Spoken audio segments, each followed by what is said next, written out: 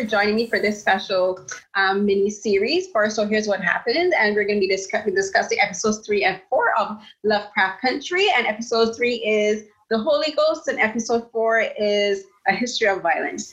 So before we start, can you let everyone know a little bit about you and what you do as a writer and your tweeting, in general?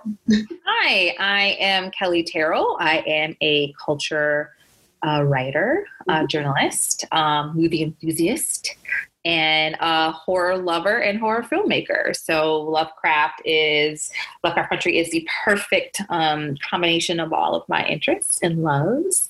I write for Elle and Vogue, and I've written for the New York Times and Essence and The Root and all that good stuff. And I'm just really happy to be here. Right. No. I'm also the communication strategist for Me Too International. Yes. It's an organization that focuses on sexual assault survivor healing. It is amazing. I've been there for less than a month, but it is one of the most loving and amazing places that I've worked in, I don't know, the past 15 years that I've actually been working professionally. So I'm really happy to be there, and I'm happy to have a place that loves that I have other interests outside of doing what I do. And so it's great. It's a wonderful balance. Yes. So we're going to get into, as I said, episode 3 first. So episode 3 is entitled The Holy Ghost. And now for many Black people, whether we grew up in church or not, for me, when I first saw the episode title, I was like, oh, okay, we going here. Because, in our culture, like when you say somebody catch the Holy Ghost, somebody's going to catch the spirit, as we say. And I was expecting some kind of spiritualism to be going on, but I was not prepared. I was glad we didn't, because I grew up in the church, and I was always I'd be one of those people who would just look at my mom and be like, that bitch does not have the Holy Ghost. She is literally putting on a show. And I feel like that's how I am. I don't believe those people. I don't. Yeah. I'm glad that this is not all of that. Right. So I'm glad that that's not what this was. I'm glad that this was, I love that it opened in church. Yes. But I feel like this was an episode that really allowed for us to explore what does Black spirituality look like. Because it wasn't just about kind of the Baptist, Methodist, African-American Methodist, whatever, African Methodist, Episcopal, whatever it is that we believe in, it let us go outside that. It was an interesting episode. Yeah, the way I saw it, because as you said, it starts out with Letty in a church, and she's at the funeral, or as we say, the homegoing for Uncle George. And I got kind of emotional because it reminded me so much of church back home in Barbados, but this Black church in general, because I haven't been to church in a while, but still here in Canada. And it for me, it was about, it could be a funeral, but the way how Black people, we always find a way to find the good in whatever bad situation is happening. So at a funeral, it could be super sad, but then once you get into that gospel music and you get into that song and you get into the community, it becomes a celebration. And that's what the episode looked like for me at first. But then you pay attention to Letty's face and you realize it's going to be way more deeper than that. And then it kind of shifts tone, because it showed her and her sister Ruby walking along this picturesque street in Northside Chicago. And we're and they let you know immediately, oh, this is an all-white neighborhood, and she's going to be buying this, what we call a haunted house, a house that no Black person would willingly move into unless it was given to us for free. And when you later on find out, technically that is what happened, because that's the first thing, my first thought. I'm like, I was like, you couldn't pay me to move into a house like that, because Black people would be like, nah, we don't play with demons, we don't play with ghosts. I don't think she knew that any of those things were there. I know, but we look at the house, and that'd be ours. I'm like, something going on in that house. I mean, Ruby was just like, this place is a dump. Yeah. I mean, I'm from Chicago. I think if you're not from Chicago, I think people don't really understand how racist and segregated Chicago is. I mean, I love that I'm from there, and I, grew up in the suburbs as a child. I lived as an adult in Chicago for 6 years before I moved to LA. And I have to tell you, it's still racist as fuck. And I think that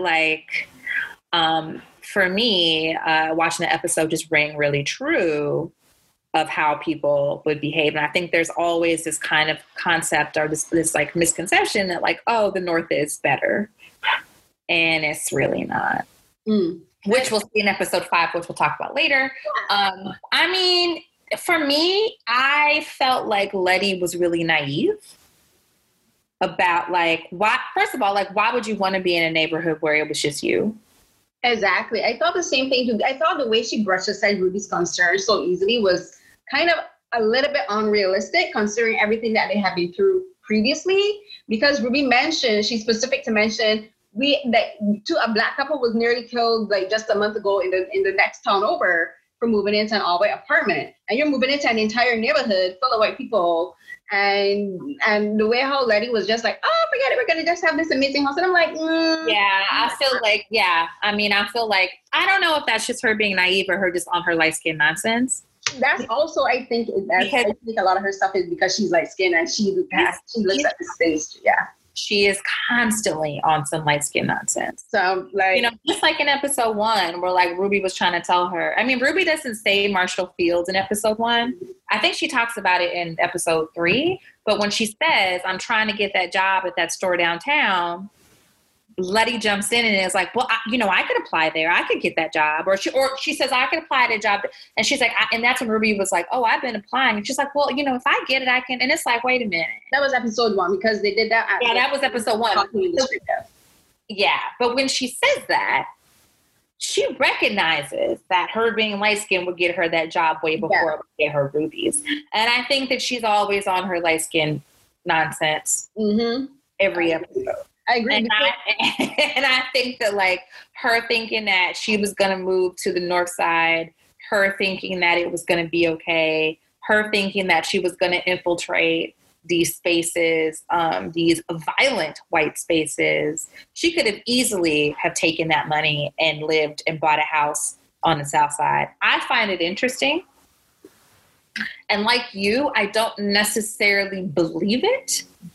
But I think at the time there were still Black people who were just like, we want to live in these neighborhoods. And when I moved into, I was born in a predominantly Black neighborhood, and we ended up moving to a predominantly white neighborhood. And we were one of a few Black families on the entire street. And people say the same thing, like, why would you want to move there? Why would you want that? I mean, so I don't think it's like totally unrealistic, but that was the difference between 1984 and 1955. Yeah, the reason that part didn't really feel white to me, I think the writers didn't really think about that part in particular, is because it happens right after the funeral for Uncle George. She saw Uncle George get killed by this white man, right? She saw what Christine is trying to do, and she saw what the sons of Adam were trying to do. I'm like, why is she taking this so lightly when she's seeing the violence that white people have perpetrated on Black people? So that's why that part kind of didn't ring true. And so then they move into the house, and again, this is I was wondering, I tweeted this because I was like, I'm convinced this woman's either this girl's mama has got to be white. I don't know, I'm still trying to figure out based on no, she's not. I mean, you know what? Is the mom it's the mom that's Black because she and Ruby share the mom, but it's their dad that's different that big because they're half sisters. So it's the dad that's white, right? That's what I'm guessing. Because I'm like, for sure. Yeah, I would. You know what? To be honest, I would have appreciated it better if they just had the same father.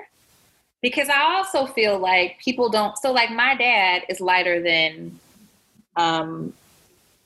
Letitia, and he has siblings that are as dark as Ruby. Yeah. My brother, when he was born, was a white baby. Like, people thought my mom was the babysitter because. When I look at pictures, he looks like a white child. He was a white child up until he was like 3. He was white until he was like 3 years old. Then he got dark. So dark. But I would have liked that kind of like dynamic. Yeah. Better.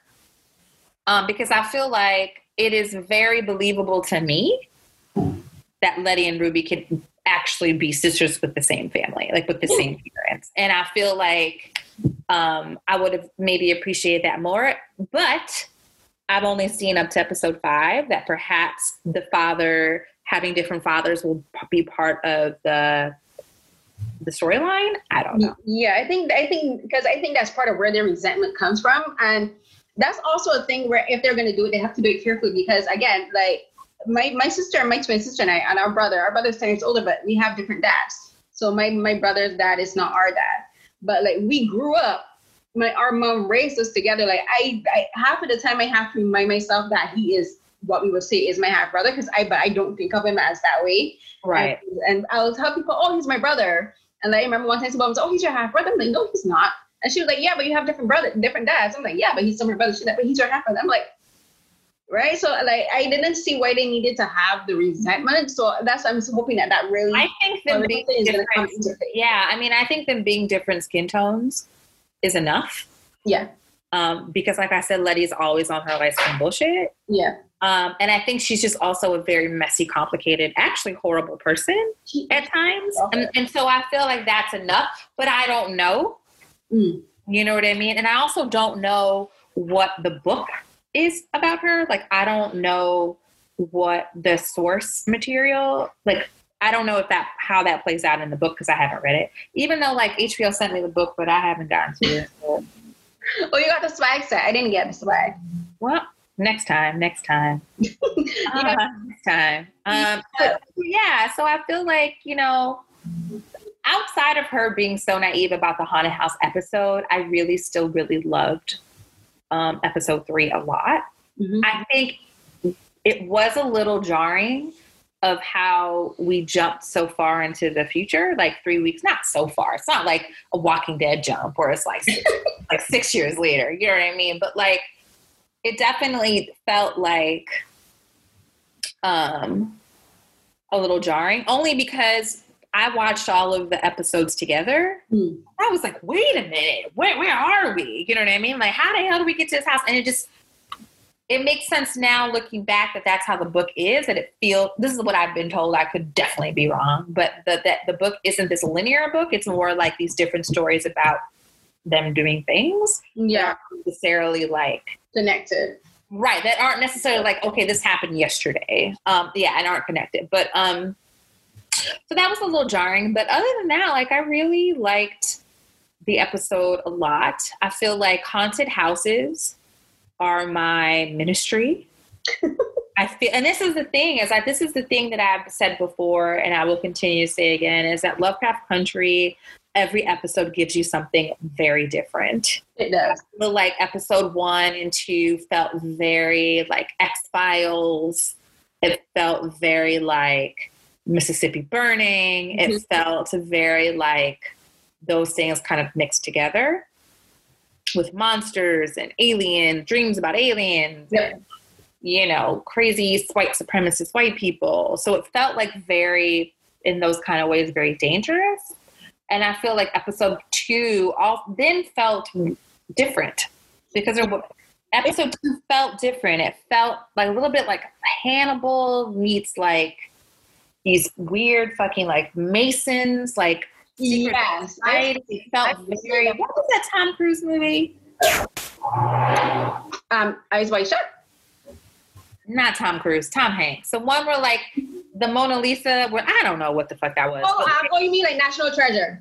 But no, I would say episode 4 is more like National Treasure. Episode 4 is more like National Treasure and Indiana Jones. It felt So that felt like. So every episode gives you something different. And so like, I loved episode 1. I thought it was a perfect pilot. I thought episode 2 was a little wonky. It's not, I think it's their most unevenly paced episode. Yeah. It's not evenly paced, and I think the transitions in from almost like a drama into like this, as you kind of say, into like this Hannibal Lecter kind of Mason kind of thing it didn't feel natural. But the ending of it is the best part of it, where it's right. Like that, and I think that's where it kind of redeemed. But I also think so much of the magic, it's real. It doesn't make sense. and I have to tell you that I think that building a world like this is the hardest thing that anyone who writes television can do, because there's all of these rules. This is a brand new world. You don't understand. And this reminds me of Sleepy Hollow. Okay. I watch Sleepy Hollow and I'd be like, I don't know what the fuck is happening. but I'm here and I'm here for it. And I don't know what these rules are, because how do you, like, you can't. You just got to just be like, all right, I'm just along for the ride. And I feel like that's okay if it pays off. Sometimes with Lovecraft, it doesn't. I feel like, but for the most part, it does. I do feel like episode 2 was a little difficult because it was like, why does this person want to live longer? Why does this matter? And I feel like those questions weren't necessarily answered. I'm wondering if those questions in particular, because I like I was telling Candace, I said to me the episodes aren't linear in how they connect to each other. Like episode 1 connects episode 3, and I think episode 2 connects a bit to episode 5, because like the particular themes in them are specific. So episode 2, that whole story with Christina, when she's talking to Tick, she's talking about how she wants to be in this space. She as a white woman wants to exist in this space for white men because she's more powerful than them. And when we see episode 5, like that part connects to the entire. But even episode 1 connects to episode 5. So like, you know, when we get to what's his name, Montrose. When we get to Montrose, kind of coming out. It wouldn't have been impactful had we not had episode 1 where Tick goes to the bar and sees the bartender getting a blowjob, because then now we know, and the thing is that, like, I kept wondering, I wonder why this is important. Like, I wonder why, like, so in episode 1, when that scene happened, I was like, I wonder why this is why we need to see this. It's true, but the thing is one thing I love about Lovecraft Country is how everything matters. Everything. And I love a show when something that doesn't pay off now pays off like 3-4 episodes later. I'm always talking about Korean dramas, but the reason I talk about Korean dramas so much is because they're. Oh my God, you talk about Korean dramas a lot. And the reason I do is because they're so well made, and when these writers really get in their bag with these scripts, like something can happen in episode 1 and this shit does not pay off to the very last episode, and then you will be like, but it's worth it. And I think that is a strength. Yes, definitely. I think that that's a strength of Lovecraft. I think that they plant these seeds and they definitely pay off. Yes. So I think that planting that bar scene pays off in episode 5. Yes, it does. I think, even in episode 4, because the guy that I thought was completely unnecessary, he mentions, he says something to Tick in the museum, and Tick is like, and it was kind of like a throwaway comment, but it got into Tick's ear because of what he has seen at the bar. And he remember at the end of episode 4, in the museum, he asks Montrose, how do you know this guy? Because he's wondering if he knows this guy because he was from the bar, right? So like that one little comment got into Tick's psyche, and he's like questioning how every relationship his dad has with a man, is it because of this? But it all makes sense. So even like in episode 2 where Montrose was talking to Uncle George and was like, I used to get beat or whatever, it's really clear why he got beat. It's not really clear. Let me not say that. I felt like I didn't pick up. I think it was because of that. I thought it was. But look, no, when he says that, like, he had that colorful sign and he would go to the station where the players were coming, he was being flamboyant. He was being something. And so, like, and I was like, I wonder why he got beat and the other brother didn't. And you know what I mean? And so those things, so when episode 5 comes, I can't wait for episode 5. Oh my God. You know what I mean? So in episode 5, when it came, I was like, oh. Oh, wait, hold on. So, how are we getting talking? Yeah, no. Sorry. So whatever. Let's go back to episode 3. Sorry. Listen, yes, people who are listening, as you can tell, episode 5 is the episode so far. That's the one that is gonna have Twitter lit up, like.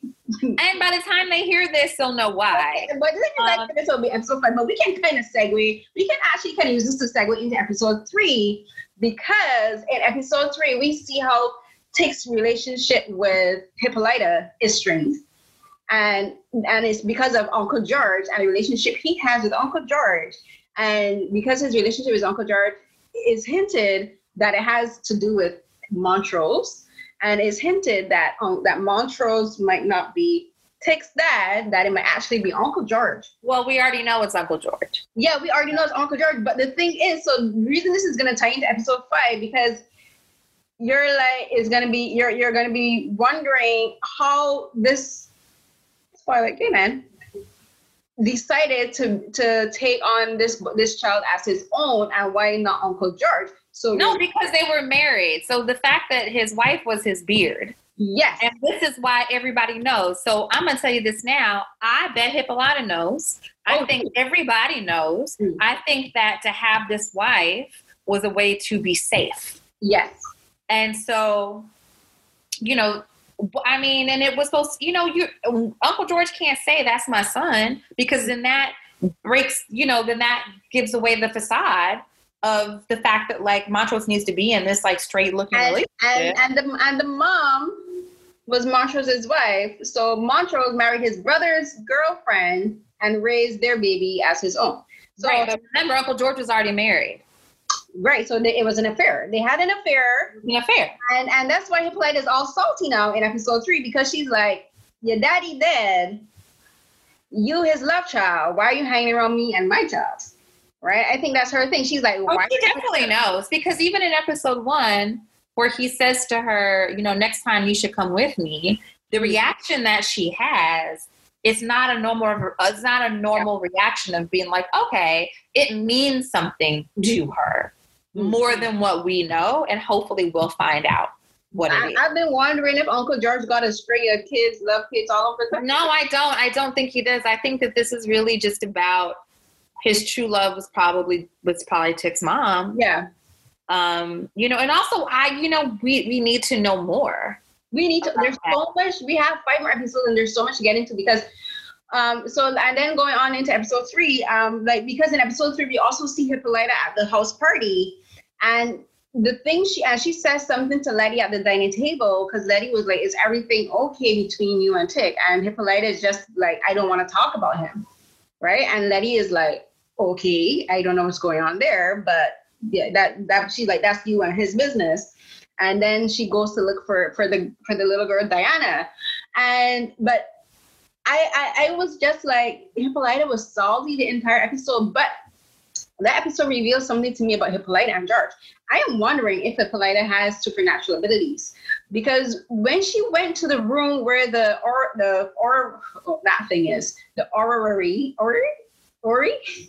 the thing with the constellation machine, the door opened by itself. Now we know this house is haunted, but why did it open for her? And it seemed like she was drawn to it.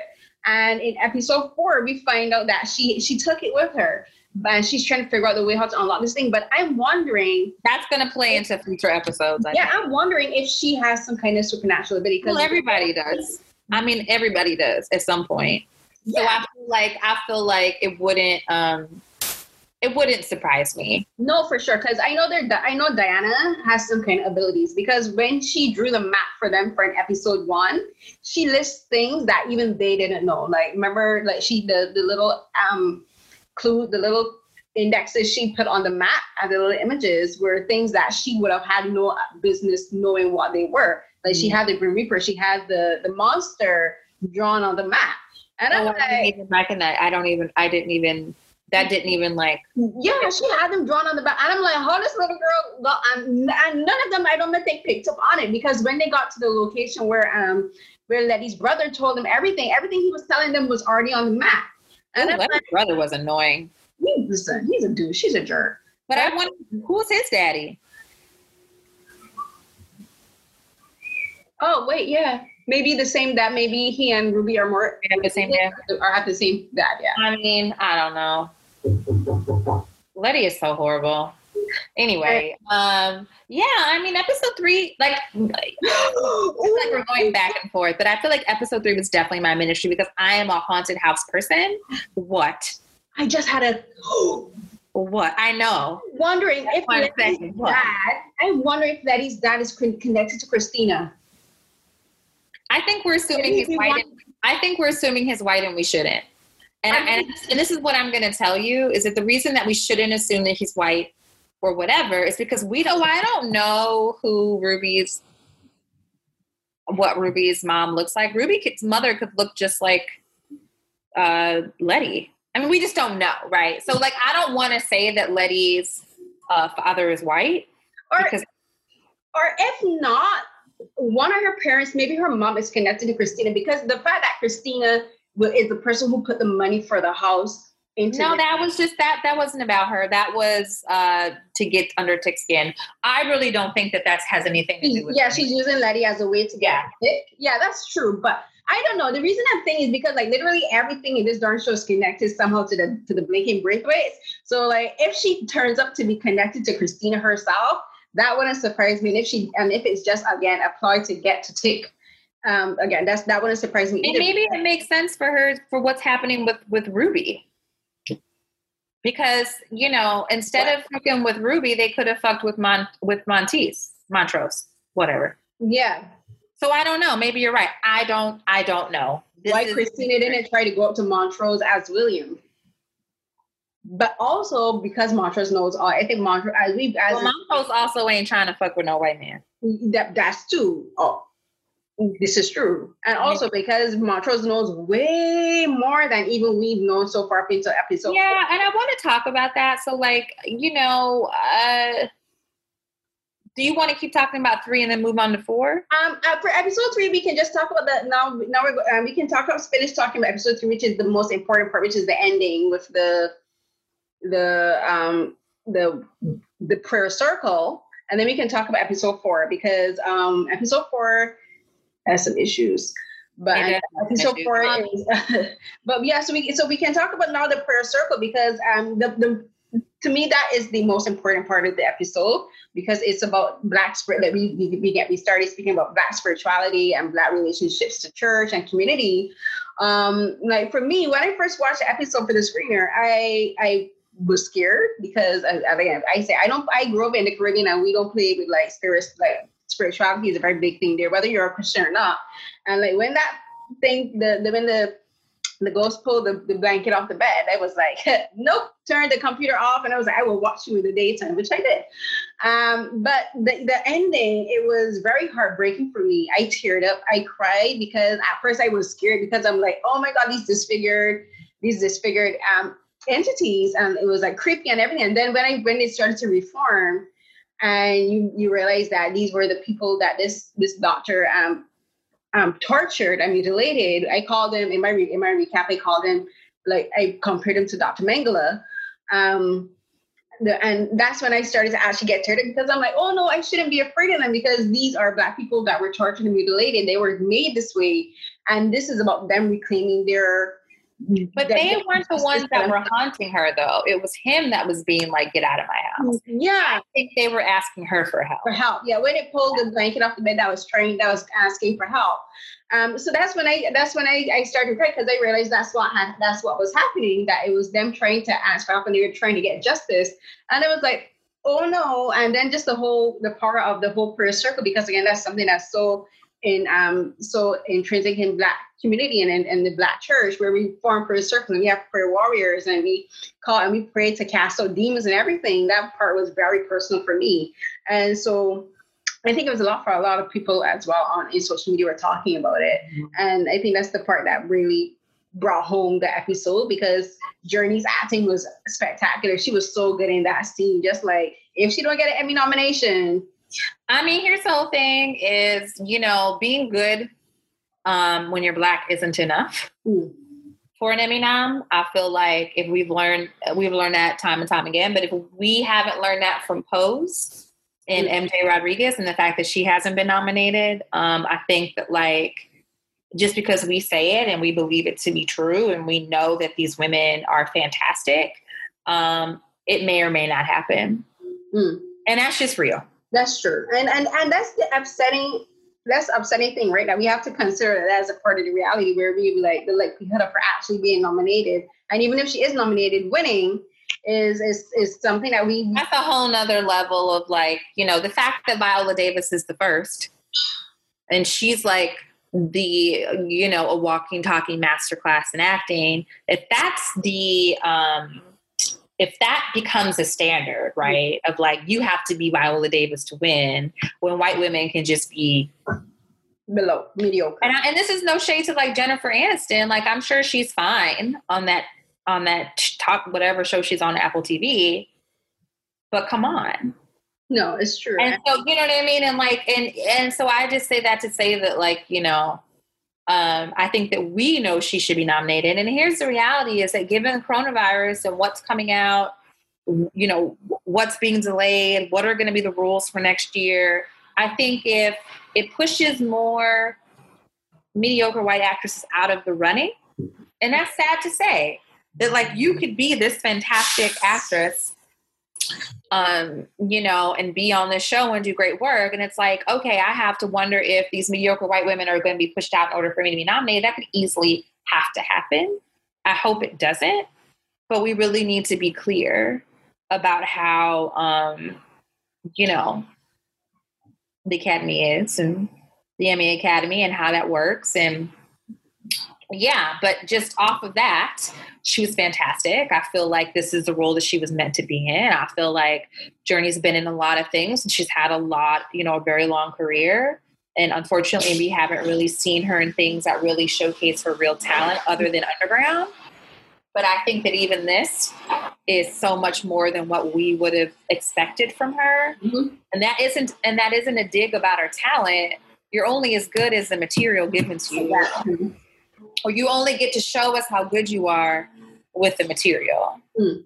And I think that this is the most, to me, nuanced material that she's had. Once again, next to Underground. Once again, thank you, Misha. And so I'm really excited to see, but I think she's a fantastic. I can't think of an actress this season that has thrilled me more. Mm. I mean, I can't think. I mean, I'm sure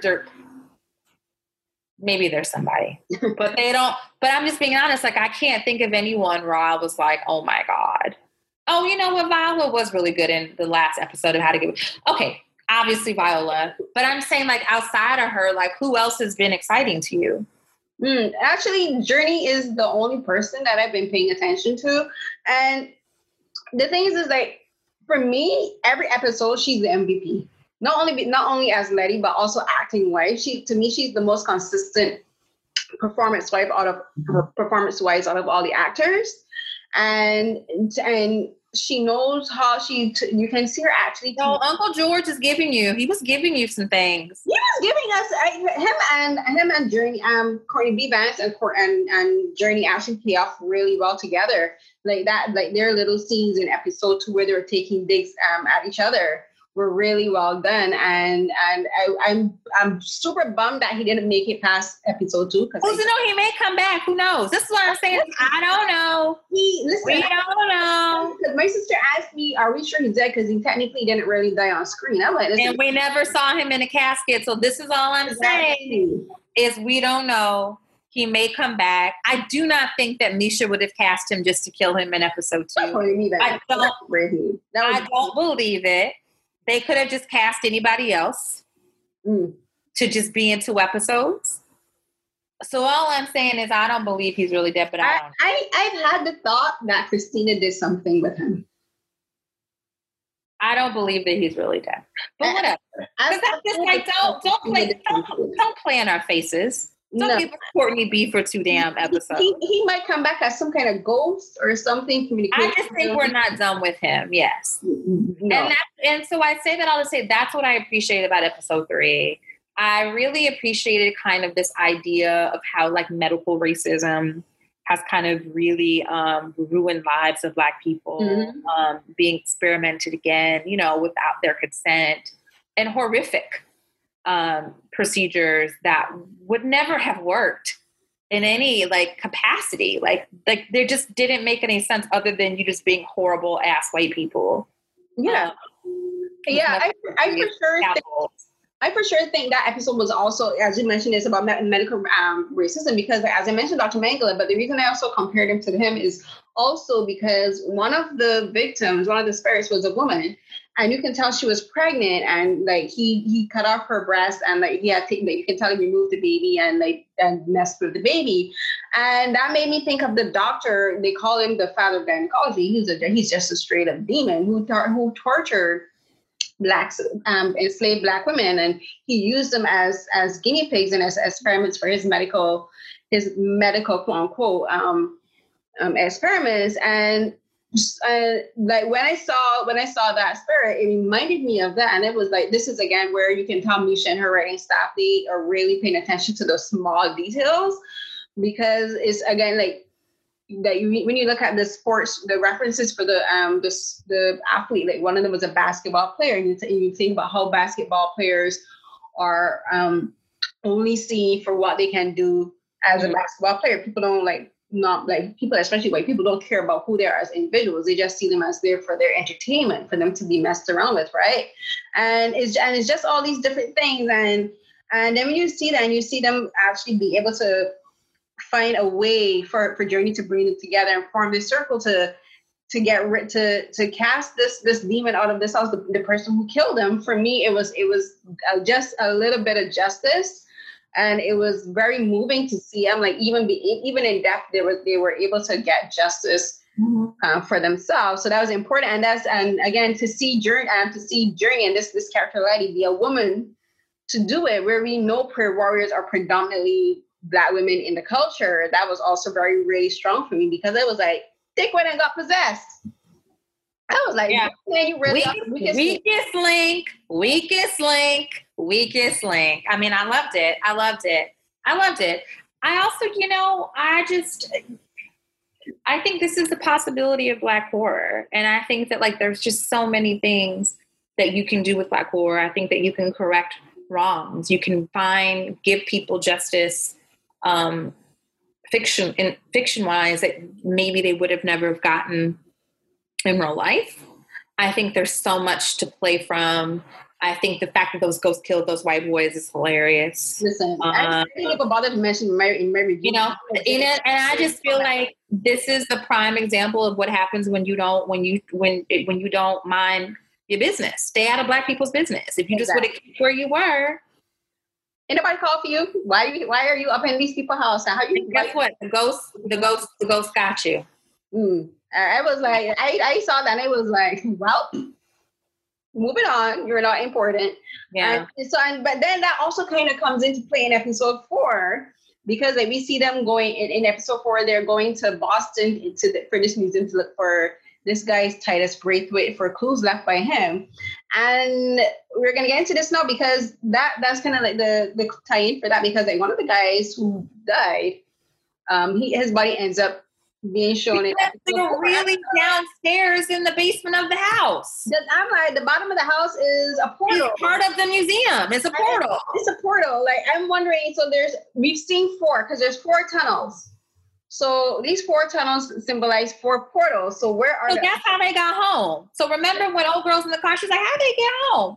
Mm-hmm. And she was like, I don't know. Yeah, because they got into the elevator, and the elevator took them up. So where are these other 3 portals? What is going on? I'm wondering where these other 3 portals are leading to. I don't know. For me, my ministry, once again, is haunted houses. I also grew up on Indiana Jones, and was just like, when am I ever going to see some Black people have to run across a bridge that's disappearing over like nothing into another thing to find like the right, like all of that. So like Indiana Jones, Jewel of the Nile, kind of all of those things, these adventure kind of stories, like you said, National Treasure. Sadly, Black people have not really been the center of those narratives. Yeah. So to see episode 4 and to see us having this adventure, right? To be these swashbuckling kind of, heroes. I loved it. Did it make a lot of sense? No. I didn't know what I was looking at. I didn't understand why that white boy's dead body was floating. But then I also realized that like this, wherever they are, this is going to bring them back. And here's the whole thing.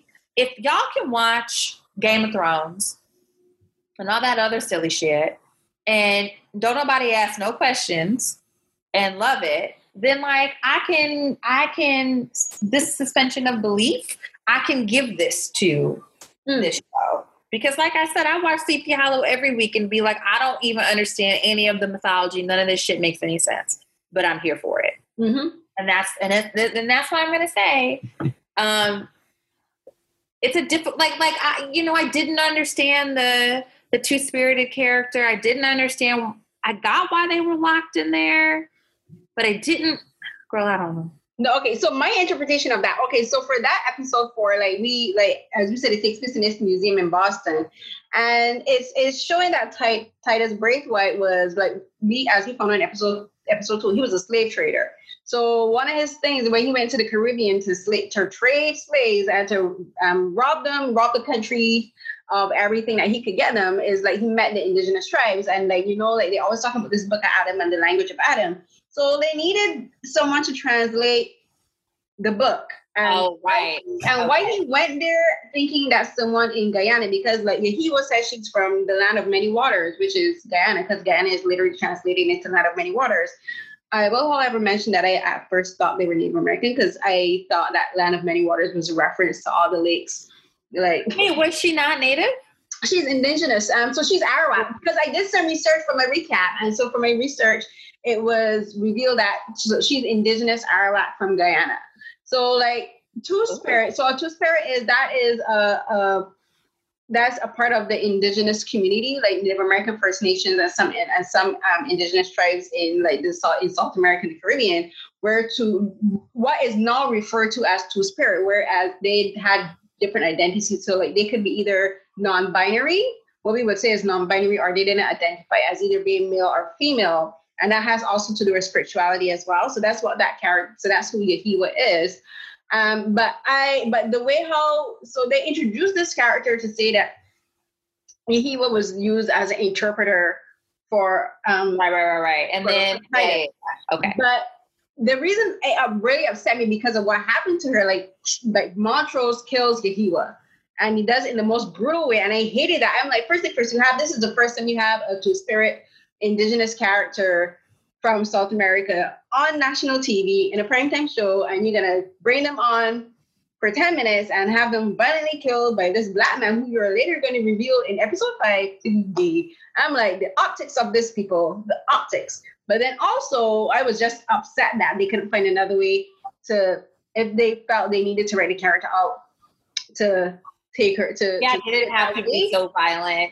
Or just not introduce them at all, because I'm like, if Tate could understand Yahiwa, that means he should have been able to read the darn scroll. So they didn't even need to have that character there. He could have simply saw the scroll and be like, no, I think he could speak it, but he couldn't read it. That was the difference. They could have just done something. I mean, look, I don't particularly know. That scene never sat well.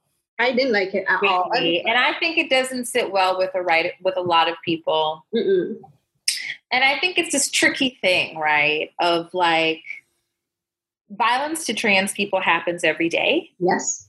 And, you can't rewrite history. How can I say this? It's just very tricky, because on one hand, you want to portray reality, and the reality is that violence happens amongst trans folks. But then the other part of that is, well, then why does it always have to be violence? Mm-hmm. Why can't we show something different? Exactly. Why can't we show something that shows also reality, which is people thriving and living and being real heroes, and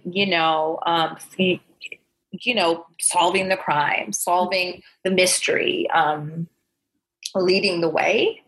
That violence and death, while violence and death is trans people are more vulnerable to that than cis folks, that isn't always a reality for all trans folks. And then I think that there is a way to have trans folks on screen that isn't always about trauma and death, and violence. And so, I think a lot of us were really uncomfortable, because it was like grand opening, grand closing. Why did you even bring her out here?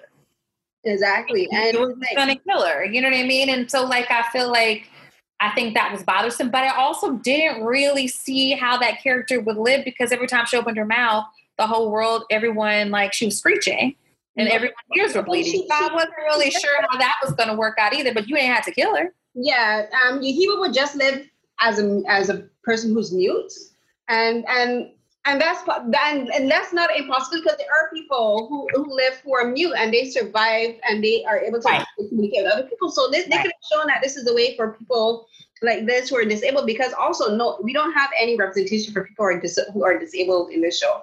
So that this could have been an opportunity to have shown. And here's the thing is that, like, even if this pays off, and I put pays off in quotes, like, even if Montrose killing her makes sense in episode 8, 9, or 10, it's really never going to make me feel okay. You know, and that isn't to say that, like, we can never show a trans person being killed. You know what I mean? I know that when Kandi died on Pose, people were really in their feelings. And, you know, I feel it. Like, I hear it. Like, I hear that complaint about that. But I think that Kandi's death also was a part of reality. And I think it was well done. And I think that, like, whether people have issues with her being killed because, you know, Kandi being killed is one of the only dark-skinned women on the show, you know, that also is an issue. But to be honest, I feel like she's the strongest actress, and I don't necessarily think that if they'd killed off maybe someone else, that performance would have been as strong. Yeah, no, I agree, because you know what I mean? Because, like, you know, Angelica is a powerhouse, and, you know, it is sad people have to die. And I think that when you are a marginalized community that already faces all of this violence in real life, your on-screen deaths carry so much more weight, and they trigger so many more people as you are in the audience witnessing the death and the murder of these marginalized characters. And so it means more to us. It hits us differently. I don't want to say let's never kill people on TV. I think there's just ways to do it. There's ways to do it, yeah. And I haven't, and I'm not sold yet about this character. And also, I don't feel like there's any consequence for Montrose in the next episode. So it's like, oh, you get to come out. Oh, you get to be happy in the club, living your best, like, you know, I'm coming out moment where you get to feel like a whole human being. Like for once, you get to feel like you are home as a queer Black man. And yet you've killed this two-spirited character, this indigenous character, with no consequence at all. And that's what really gets you, because it's like, is there any guilt? I mean, even though he doesn't really say much all throughout episode 5, like, he's very quiet. Yeah, this is the thing, because the thing with Montrose is, that's why I said this. What happens in episode 5 is actually going to, I think for a lot of people, make what happens in episode 4 even worse, because they're going to be like, so you're going to have this man, this gay man, this Black man from a marginalized community just kill this other person who's also from a marginalized community, and not even marginalized, because again, two-spirit is actually a phrase that only started being used, I think it was from 1992. But the point of the matter is, like, this person that he just met, who's literally looking at a second chance at life, and he just slits their throat, saying, But I don't think he's thinking they're part of it. I don't think he's looking at her like that. Well, I don't think from this perspective, from people are gonna look at for the writers and how they did these two things, and they're gonna be like, so they're gonna be like, so are we supposed to overlook this because he's gay? I don't think you're supposed to overlook anything. And I think that is the thing, is I don't think that anything negates anything else. I don't think anything weighs anything down. I don't think anything explains, I swear to God, these motherfuckers outside. I don't think...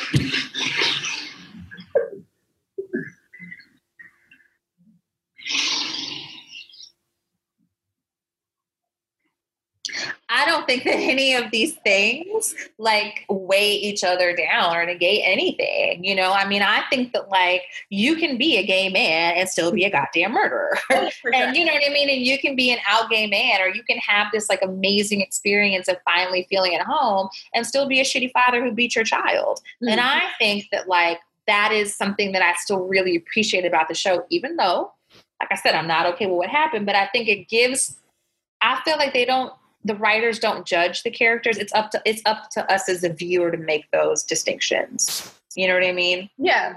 And I think that like everyone is messy. I love Letitia, but she beyond, like I said, her light skin bullshit. She's selfish. She's a fucking leech. You know, didn't even go to her damn mama's funeral. Girl. I don't care how bad your mama is. At least show up for the wake. At least bake a piece of bread, some cornbread, something. Help people out. You know what I mean? I just think there's just so much, but I think Teak also isn't perfect. I think he's very territorial. Like, you know, like, nigga, calm down. You know, like, you don't own nobody up in here. Yeah, he's very territorial over Letty. It's like, so you're wrong. And if that dude hadn't told him that she was that maybe Letty was with somebody else, he wouldn't have taken her in that bathroom. Mm-hmm. And I also just want to say real quick about, speaking of sex scenes, I feel like I've seen a lot of people be really mad that old boy had sex with Ruby on the steps, talking about, oh, it wasn't comfortable. And it's like, you know what? Let me just say this right now. Like, I think that, like, one, I hear you. Maybe it wasn't comfortable. But did you have anything to say when Tick was banging the shit out of Letitia on that scene? On the bathroom scene. Uncomfortable. That thing could have broke. No. I don't know if y'all have fucked on a sink. It's not comfortable. So all I'm saying is that, like, I think that there's something to be said about letting Black women have these very, like, different sex lives than we're used to, like, seeing on screen. That, and not just seeing on screen, but it's one thing when a white director can direct Halle Berry in Monsters Ball, that's a very different thing than watching Victoria Mahoney or whoever was in Victoria Mahoney direct Ruby, you know, the character of Ruby on the Steps. Those are very, very different things. It's about gays.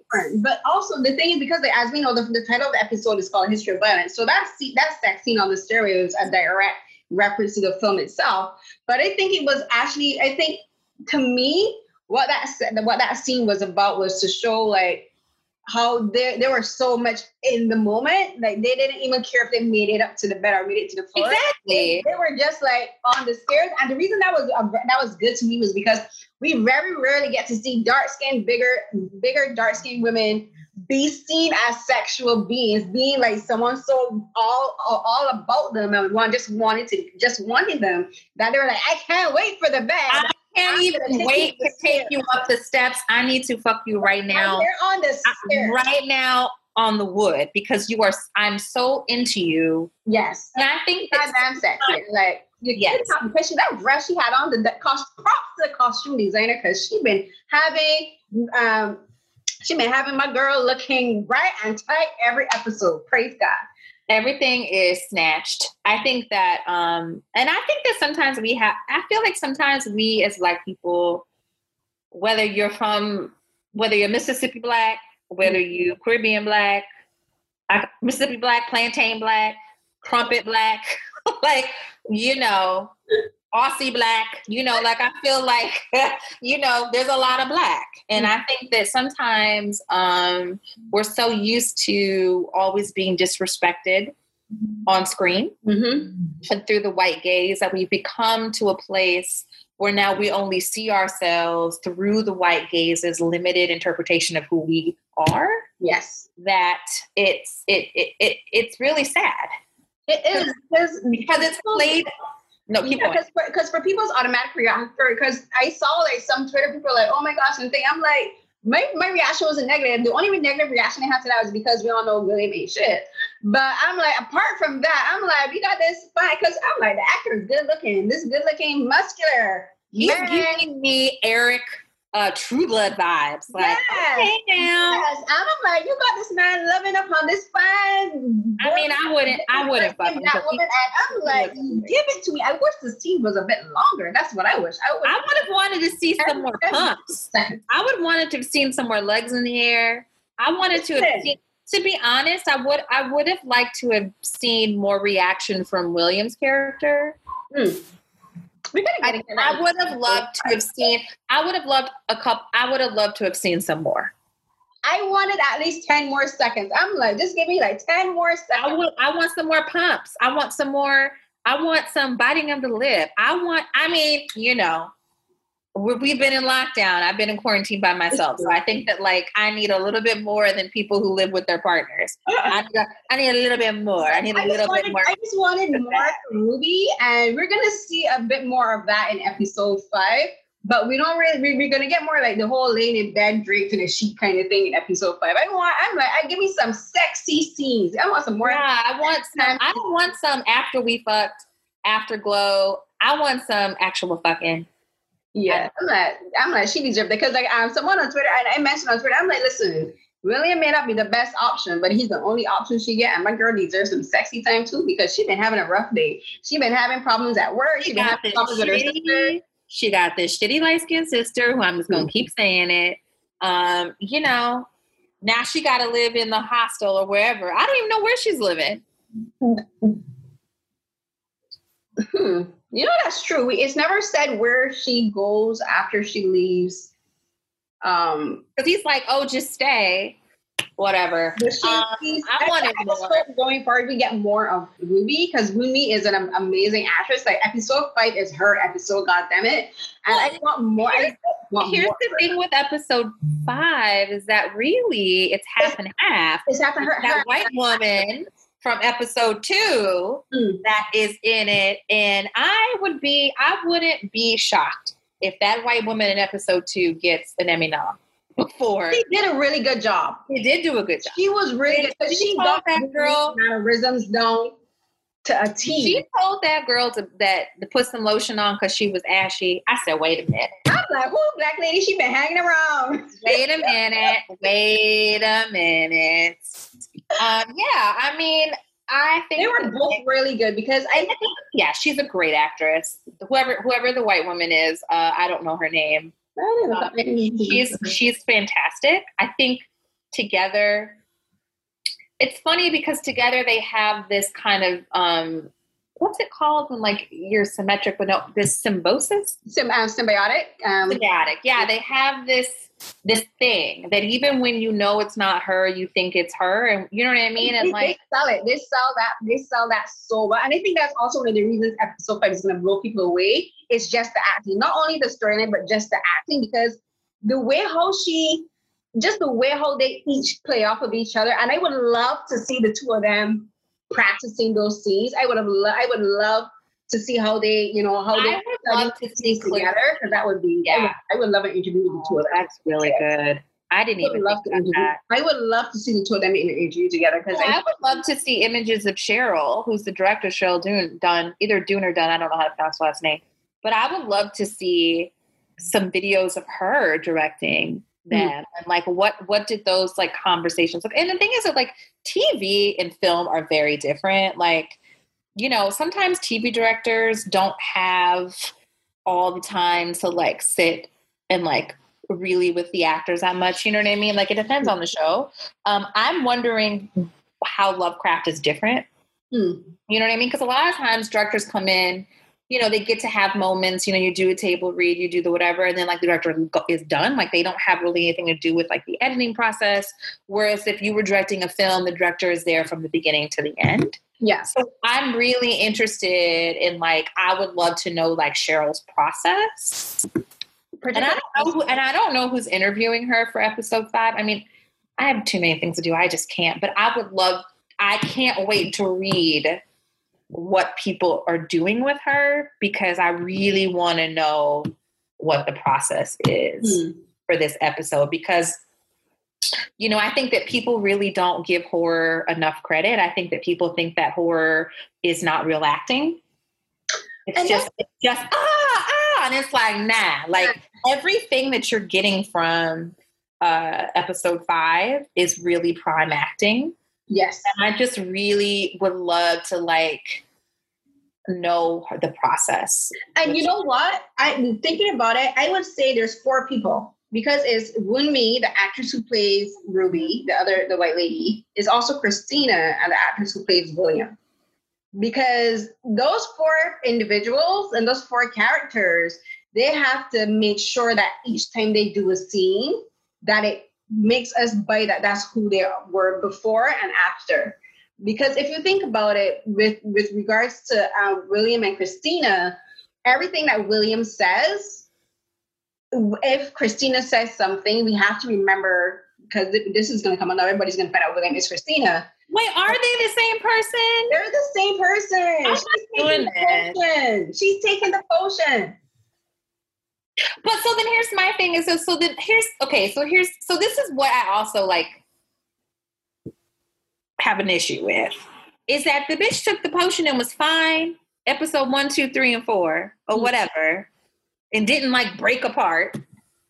Why episode 5? Like, did something about the potion not work? Did she not take the right amount? Like, I just want to know. I'm wondering, or was that on purpose for a reveal? I'm wondering. I think it's for a reveal, but also because Christina's been doing it so long, she's kind of like accustomed to it. But I think, and I also think it also may have to do with Ruby and the other Ruby being 2 completely different races. Because they don't think of it, Christina and William are both white and blonde. No, they're both very similar looking. No, but I'm just saying that why did Christina break so quickly? Why couldn't she control it at the end of episode 5? I think because she wanted to show Ruby the violence of it, because Ruby can't see herself when she's transforming. Right? So I think she did it to let Ruby see what it looks like. I don't know. And it was also I think it's also for the shock value of it too. Like, it's for the viewer. It's for the shock value. But I'm always that person that's like, make this make sense. Yeah, I'm the same way, because I'm like, there's things that happen. I'm like, that don't make no sense. But I'm just saying, like, I'm just wondering, like, why it happened, like, right now. I mean, here's the thing is that, once again, sometimes it just is. Maybe it is tiresome to pretend you're 2 different people. Yeah. But my whole thing, too, is, like, the bitch is still magic. So I don't know. I don't know. We'll know. Episode 6. How that? I was just like, I remember I was literally watching it because I had gotten the screeners a while ago, and I just got really busy. And one Friday, I was like, oh my God. We going over an hour, so we gotta wrap this up. Oh, sorry, we gotta wrap it up. No, I mean, just the recording part, and then we can still keep chatting because we gotta keep chatting. No. So I'm just saying that, like, I was like, wait a minute. I was texting Rebecca the whole time I was watching the first 5 episodes, and we got to episode 5, and I was like, bitch, shut the fuck up. Like, wait a minute. It's crazy. And the only time that you sort of see them in the same scene, but not really, is maybe episode 2, where Tick and them are trying to drive and escape. And there's a moment where people get out of the car and, like, you see the dad, and then maybe you see William, and then all of a sudden Tick turns around and you see Christina, and you never see William again. I have to look at it again, but they were never in the same shot. They just happened to be at the same. Didn't they get out of the car together? No. You have to look at it again. Well, yeah, but we know that they're one and the same now, but I'm over it. I have not processed it yet. Yeah, no, for me, it clicked immediately that they were one and the same, because to me, it made sense for a character like Christina, because I'm like, she's this white woman trying to be white woman and always trying to get into white men's space, because she want to be one of the boys. She wants to show, I'm just as good as you white men. So for her being William, that makes perfect sense, because this is her way to get into their space. But for her to also be a villain, and to her to use her white womanhood, where she says to him, you can't go around pointing guns at white women, is peak white feminism. It is this idea that I am a victim of sexism. I want to be taken seriously, but yet I'm going to weaponize my white tears and my white femininity and my bullshit and oppress you. It is amazingly smart. Because actually the actress during Comic-Con, the actress was on the Lovecraft panel that I wrote up.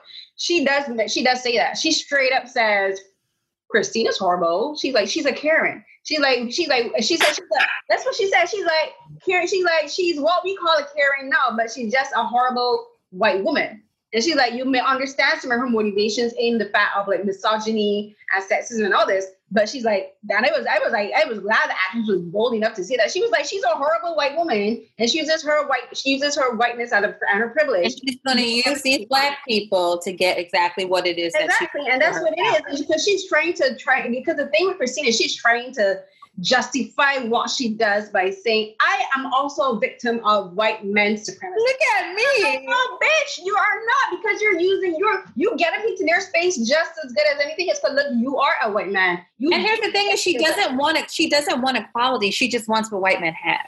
And I think that this is what, to be able to have that power to oppress. And she actually already has the power to oppress. Exactly. She's doing it because look at how she manipulated Letty, Uncle George, and Tate in the mansion where she was manipulating their dreams. And I'm like, you are a villain in your own story. You don't even know it. Wait. And speaking of which, the Asian actress is coming back in later episodes. That's so we're going to learn. Yes.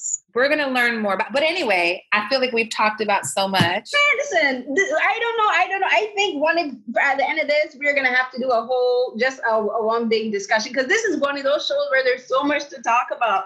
But yes, we will have to do another recording for maybe episode 5 and 6, because I am really after episode 6, because I don't know what next week is going to be. And you know what I love? So first of all, I've been definitely waiting for Sunday to happen. Obviously, this is going to go up after the episode airs. And we're recording this the day before, but I have to say that I feel like I've been waiting for weeks, over a month, to kind of like see how everyone else is going to be talking about episode 5. So I feel like this is something that is like, to me, this is like Super Bowl. It is. It's kind of. It's like Black Horror Twitter Super Bowl, because I feel like there's so little to look forward to with the quarantine. But I feel like this is something, and also to say that because so many shows the whole season gets dumped at a time, it is really very rare that as Black people we get to have these weekly things anymore, because, like I said, so often on Netflix and Hulu, sometimes everything just gets dumped at the same time. Mm-hmm. And I feel like it's really been a minute that we've been able to, like, Insecure, obviously. Not a minute, but Insecure was definitely one of those moments. But, I love Insecure, but I love Lovecraft a little bit more. It's more in my interest. And so I feel like, but whatever, to have these Sundays with Black people on Twitter is a wonderful, wonderful thing. Yeah. And I feel like HBO has really played such a part in me feeling okay about being quarantined, because I feel like every Sunday we have this. But I say this to say, Sunday is Super Bowl for Black people. I feel like I have been waiting to see how people are going to respond. And I am excited to share this moment with everyone else, and just to really kind of like have this moment together, because people, like I said, people are going to shit on themselves, because the question is, like, if you could be a white woman, would you? I wouldn't dare. Anyway, I would the first thing I would do was wash her legs, wash them properly for the first time in her life. But you know what I mean? Like, I couldn't imagine wanting to, knowing what I know, but I also don't judge Ruby for wanting to. No, that's the thing. Have that moment. Yeah. You know what I mean? And so I think this is I think that people may be in their feelings. And I can already see that. And the thing is that, like, I want for people to not like it and to be in their feelings. Because I think that, like, if we all just like the same shit and we don't interrogate anything, then we're not having a real conversation. But that's the thing.